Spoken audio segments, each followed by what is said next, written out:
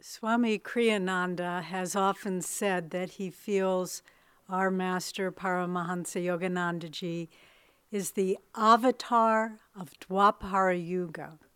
Now, let's define those terms. Avatar, we've seen that word a lot on billboards, 3D, all sorts of things, internet games. But avatar is from a Sanskrit root, which means to descend. So what avatar means is the descent of divine consciousness into this world.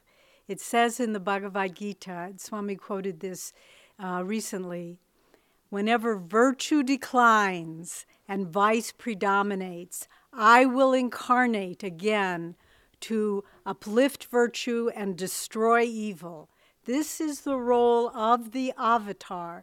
They come not just to have a nice, inspiring life. They come as spiritual warriors. And Yoganandaji was such a warrior.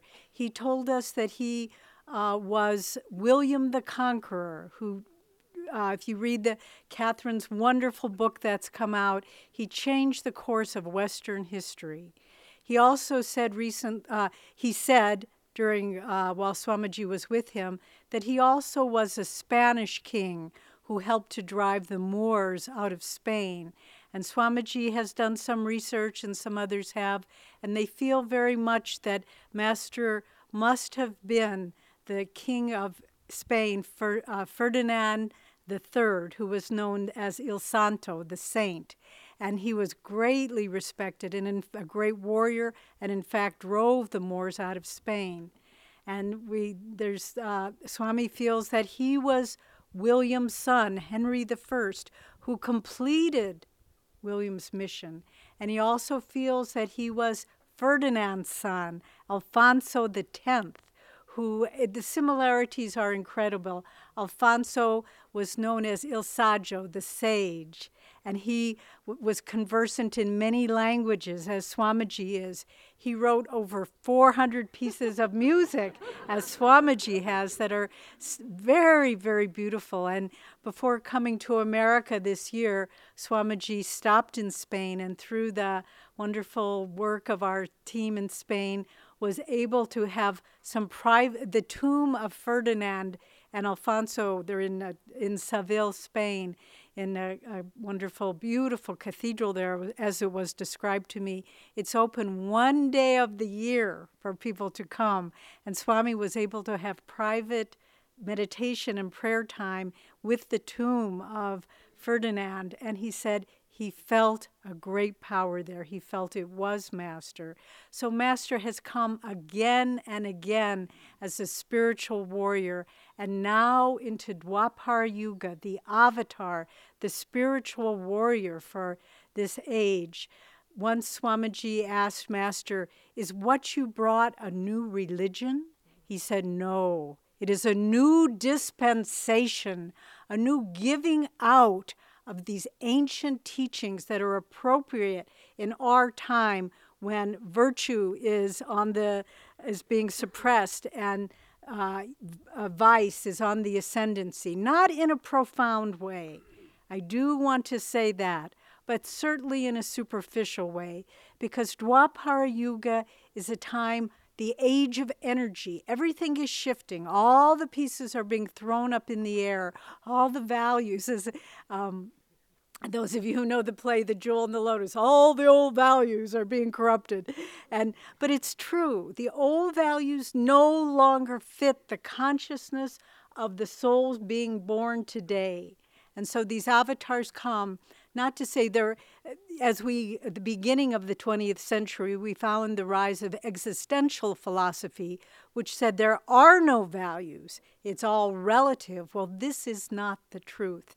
There is Sanatan Dharma, as the teachings of the Vedas are called in India, the eternal religion, eternal values, not based on culture or historical times, but based on the very fabric of creation, the very consciousness with which this planet, this universe, everything that we conceive of is created from the consciousness of Sanatan Dharma, of this consciousness that there is oneness in this world, that the underlying reality of this world is unconditional love, is divine consciousness, is beneficence, and that's what this Dwapara Yuga avatar, Paramahansa Yogananda, has come to share with us.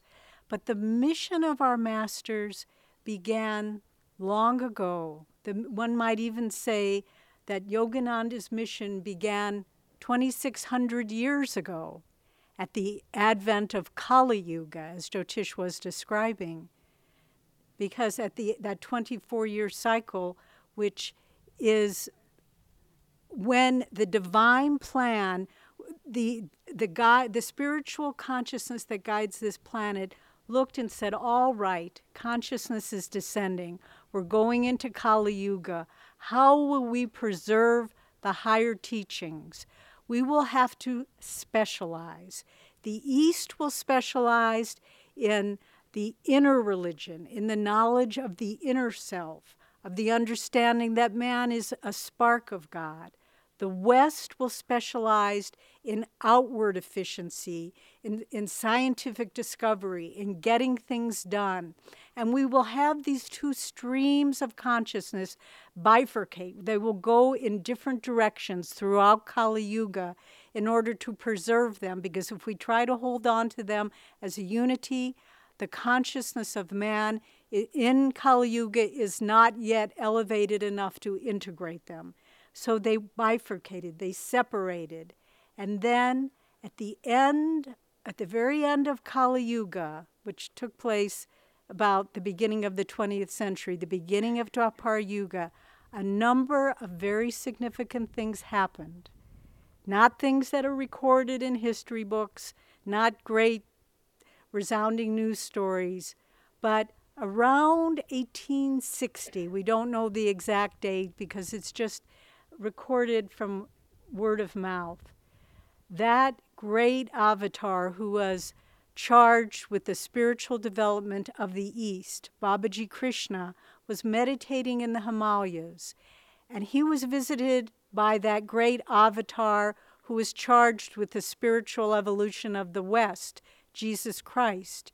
Jesus appeared to Babaji around 1860, we don't know exactly the date, and he said, "What has happened to my church? They do good works, they have outward rituals, but the concept of inner communion and the concept of God awakening has been lost." And he said, we must begin to bring these two currents together. A few years after that, 1864, we know this date historically, Lahiri Mahashaya was working as another avatar, working as an accountant for the British military. If you can think of a more perfect example of humility, you tell me. But there it was. And he was mysteriously called, as we read in Autobiography of a Yogi, up into the Himalayas. And there Babaji, his guru, again, Babaji and Christ, then Babaji and Lahiri at these points in time at the end of Kali Yuga where we're making the transition. And Babaji said, he called Lahiri, manifested a golden palace in the Himalayas, and he said, and he gave him Kriya Yoga, as Jyotish was speaking of. He said, in the darker ages, through man's indifference and priestly secrecy, this sacred technique of Kriya Yoga has been lost to mankind. Now, in the divine plan, it is time to bring it forth again, a new dispensation. And he initiated Lahiri into the science of Kriya Yoga. But then there was something more that happened. Babaji instructed him, he said, give this technique only to qualified disciples who have advanced enough that they are willing to totally renounce the world. That was what Babaji said. And where would we all be if that had been carried out? And Lahiri, who was a householder at the time with children, he said, "Oh, Master, can we relax these strict prohibitions just a little bit? Think of the suffering, the threefold suffering of sincere men and women living in the world, trying to live according to Sanatana Dharma, trying to do their duty. Can we not give them this liberating technique, as it says in Autobiography, the most effective technique for self-realization by self-effort ever given to mankind?" Think about that. The most effective technique for self-realization by our own effort ever given.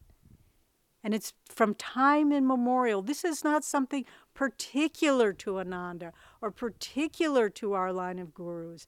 This is, again, it's the vehicle for self-realization. And so Babaji said, God has spoken through you. I give you permission to disseminate Kriya Yoga to all sincere people who will practice it with dedication. And so that was a pivotal point. Then we move a couple of decades forward, 1893, the advent of the avatar, the birth of Paramahansa Yogananda, because it was his destiny to carry these teachings forward. And then the following year, 1894, Sri Yukteswar, who was not a Swamiji at the time, who was a married man, doing property management, living off his investments, he went to the Kumbh Mela in Allahabad in India, these great religious fairs that happen periodically. And at this fair, he was mentally kind of criticizing what he saw there. He saw a lot of outward show, but not a lot of inward realization. And he was thinking, surely the men and women of the West who through dedication and service to others are trying to improve the lot of mankind, certainly their life is more pleasing to God than these beggars who are just seeing what they can receive from others. And just then, a young sadhu came up to him and said, "Someone wants to talk with you, come with me." And he was brought in the presence of a radiant young youth with copper-colored hair and a smile that his eyes captured infinity. And of course it was Babaji. And Babaji told him 3 things of significance at that meeting. First he said, "I am pleased to meet you, Swamiji," Babaji said to Sri Yukteswar. And Sri Yukteswar protested. Being a man of great integrity, he said, "I am not a Swami." And this man who he had yet to recognize said, "Those on whom I bestow the title of Swamiji never forsake it." And that was his initiation into the Swami order. He had a more formal initiation later. So that was the first thing, drew him into the monastic life. The second thing he said was, "I see your interest in the West, and I'm giving you the and by this time Sri Yukteswar understood who he was speaking to. And he said, "I'm giving you the commission to write a book comparing the great scripture, the great teachings of the Bhagavad Gita and of the Bible. I want you to re-express the original yoga as taught by Krishna," which was Babaji by himself, "and the original Christianity as presented by Christ." And Sri Yukteswar protested a bit, as we often do when Swami asks us to write a book. But he said, "Do I have the ability to do this?" And he said, "What I ask of you, I also give you the power to fulfill." And then the third thing he said to him, "In the future, I will send you a disciple who has been specially destined to spread these teachings of yoga to the West." And so this was the coming together, Christ, Babaji, Lahiri Mahashaya, Sri Yukteswar, Master, how it all tied together, leading us to the beginning of Dwapara Yuga, the age of energy. The stage was set. And here we find ourselves. And then in 1920, Master, in fact, came on the city of Sparta and arrived in Boston Harbor. And in fact, our dear friends and Guru Bhais on the East Coast are going to be having this September a special pilgrimage out there in Boston to celebrate the 90th anniversary of Master embarking on these shores. And they'll go to the Boston Public Library and the different places associated with Master's life there. But here the stage has been set.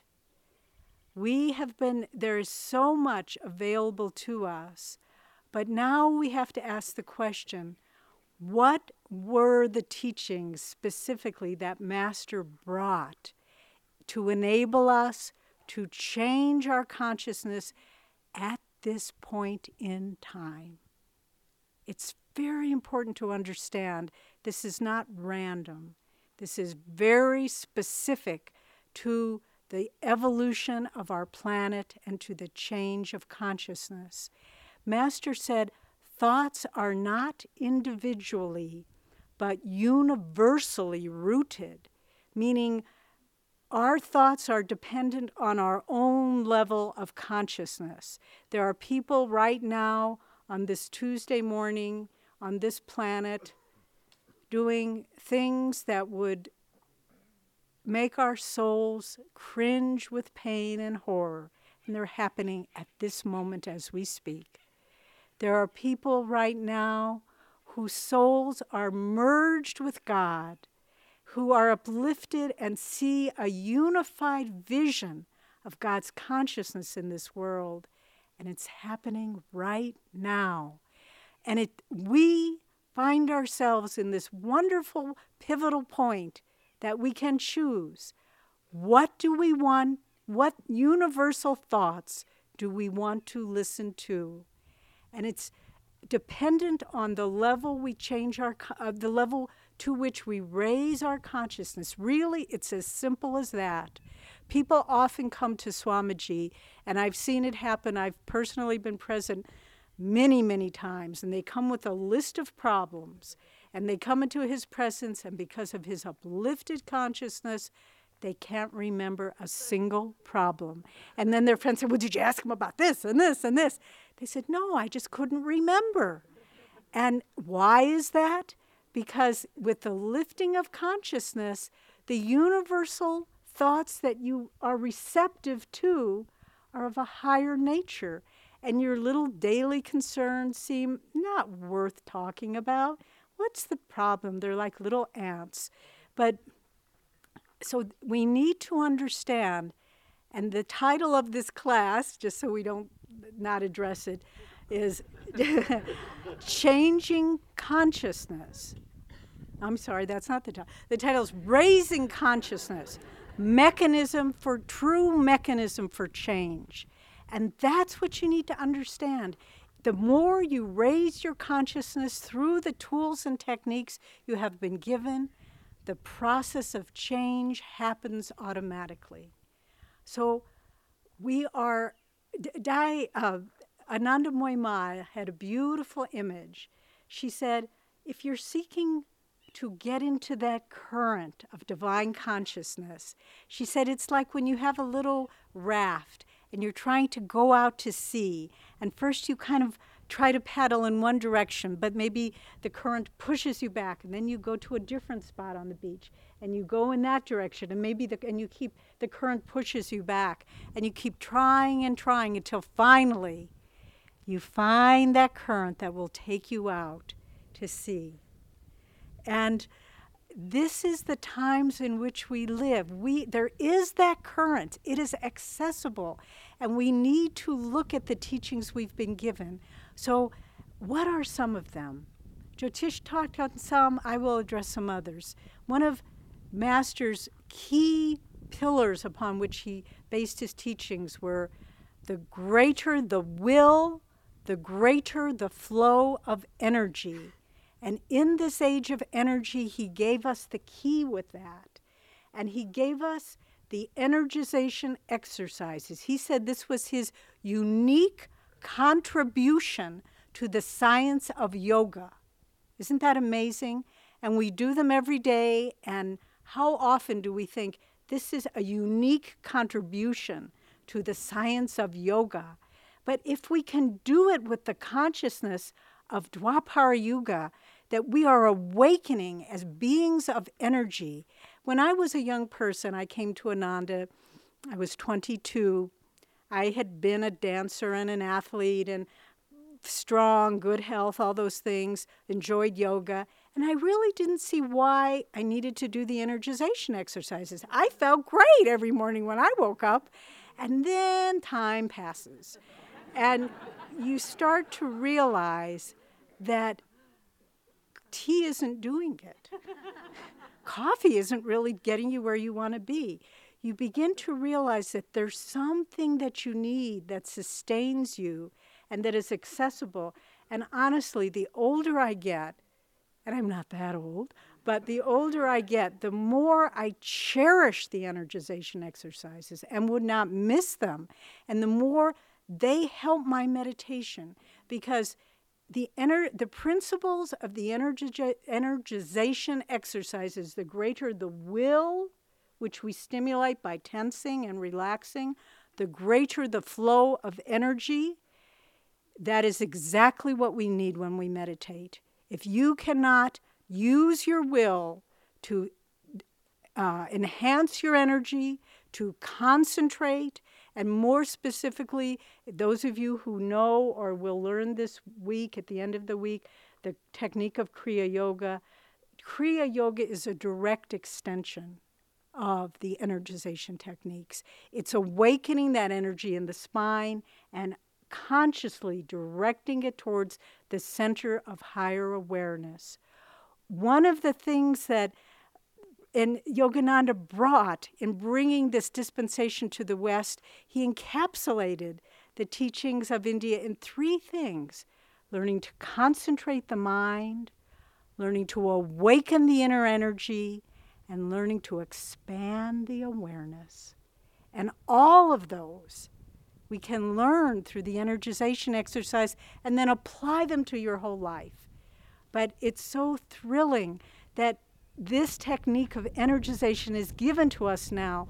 Swami even said about Master's interpretation of the Bhagavad Gita, which is the first interpretation ever given that really probes the symbolism of the Gita.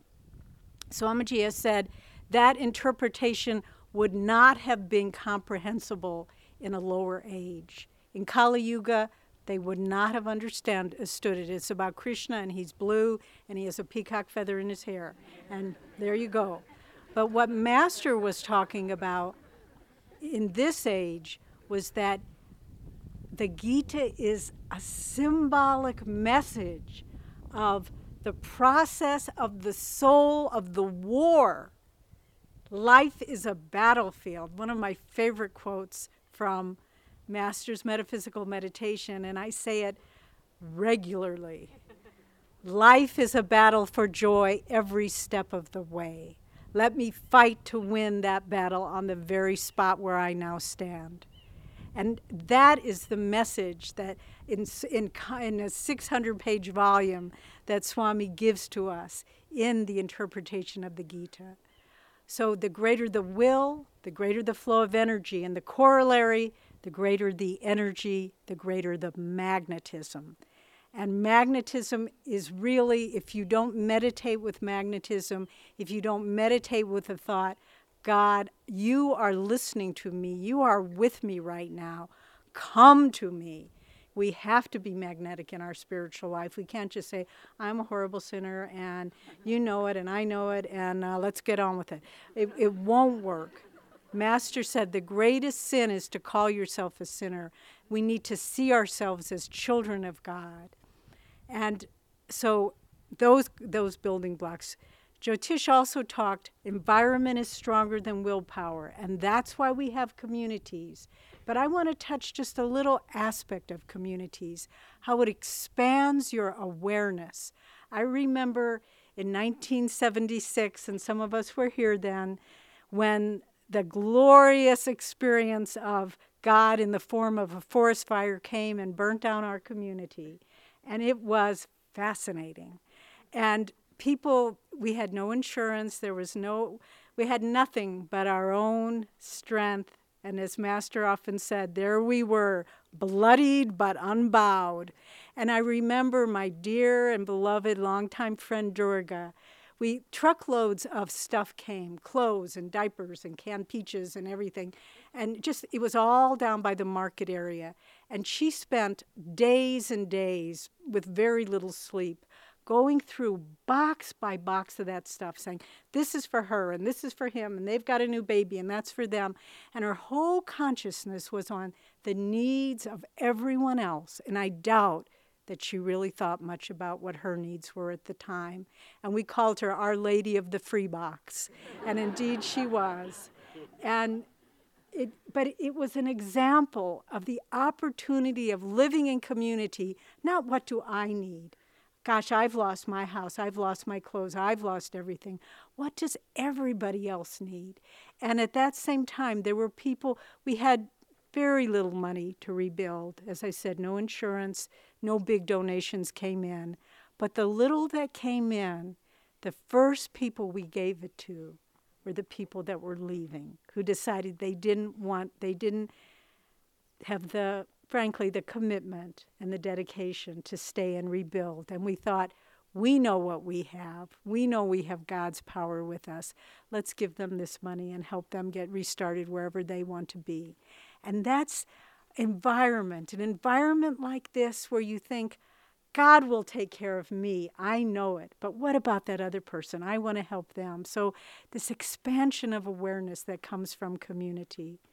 Master also came with, as Jyotish was saying, we've both been saying, the science of religion. That was his first talk that he gave. And he gave Kriya Yoga to awaken inner energy. And do you know the statement Master made about Kriya? He said, give me a group of boys, even the worst sort. I don't know what that would be, the worst sort.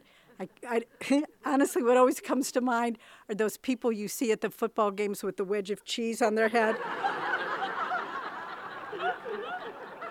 I don't think they're the worst sort, but that's the visual image that I get.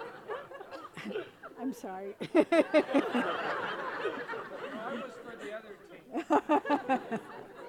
Anyway, the cheeseheads, whatever they're called.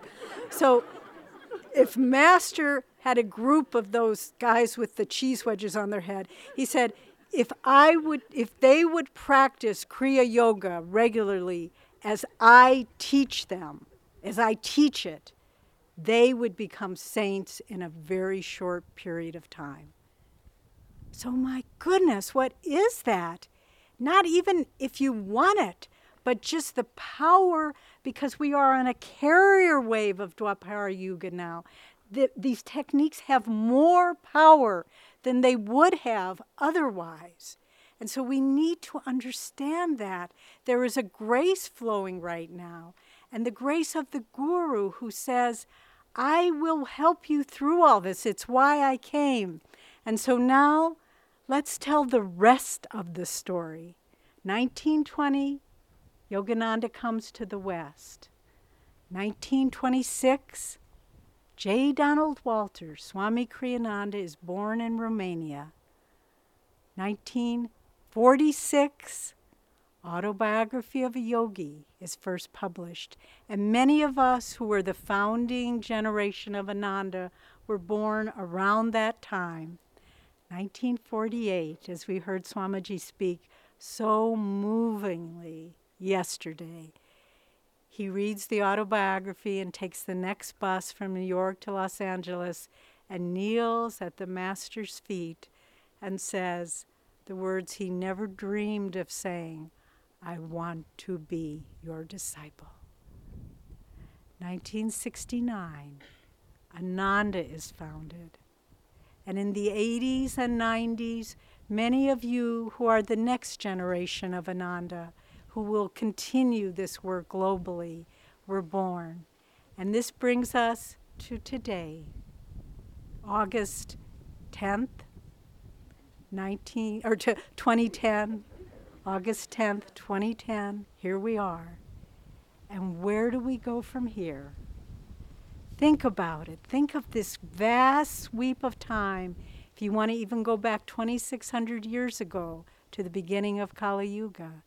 And here we sit, and we have the choice before us. Will we be the harbingers of this great dispensation? Will we ride this carrier wave of grace that has come through our line of gurus? And will we have the dedication and the will and the wisdom to say, yes, let's do this together? And I would just want to end by the way we end the Kriya Yoga initiations.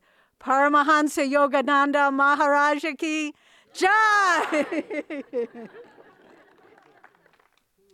your hearts up to the Lord.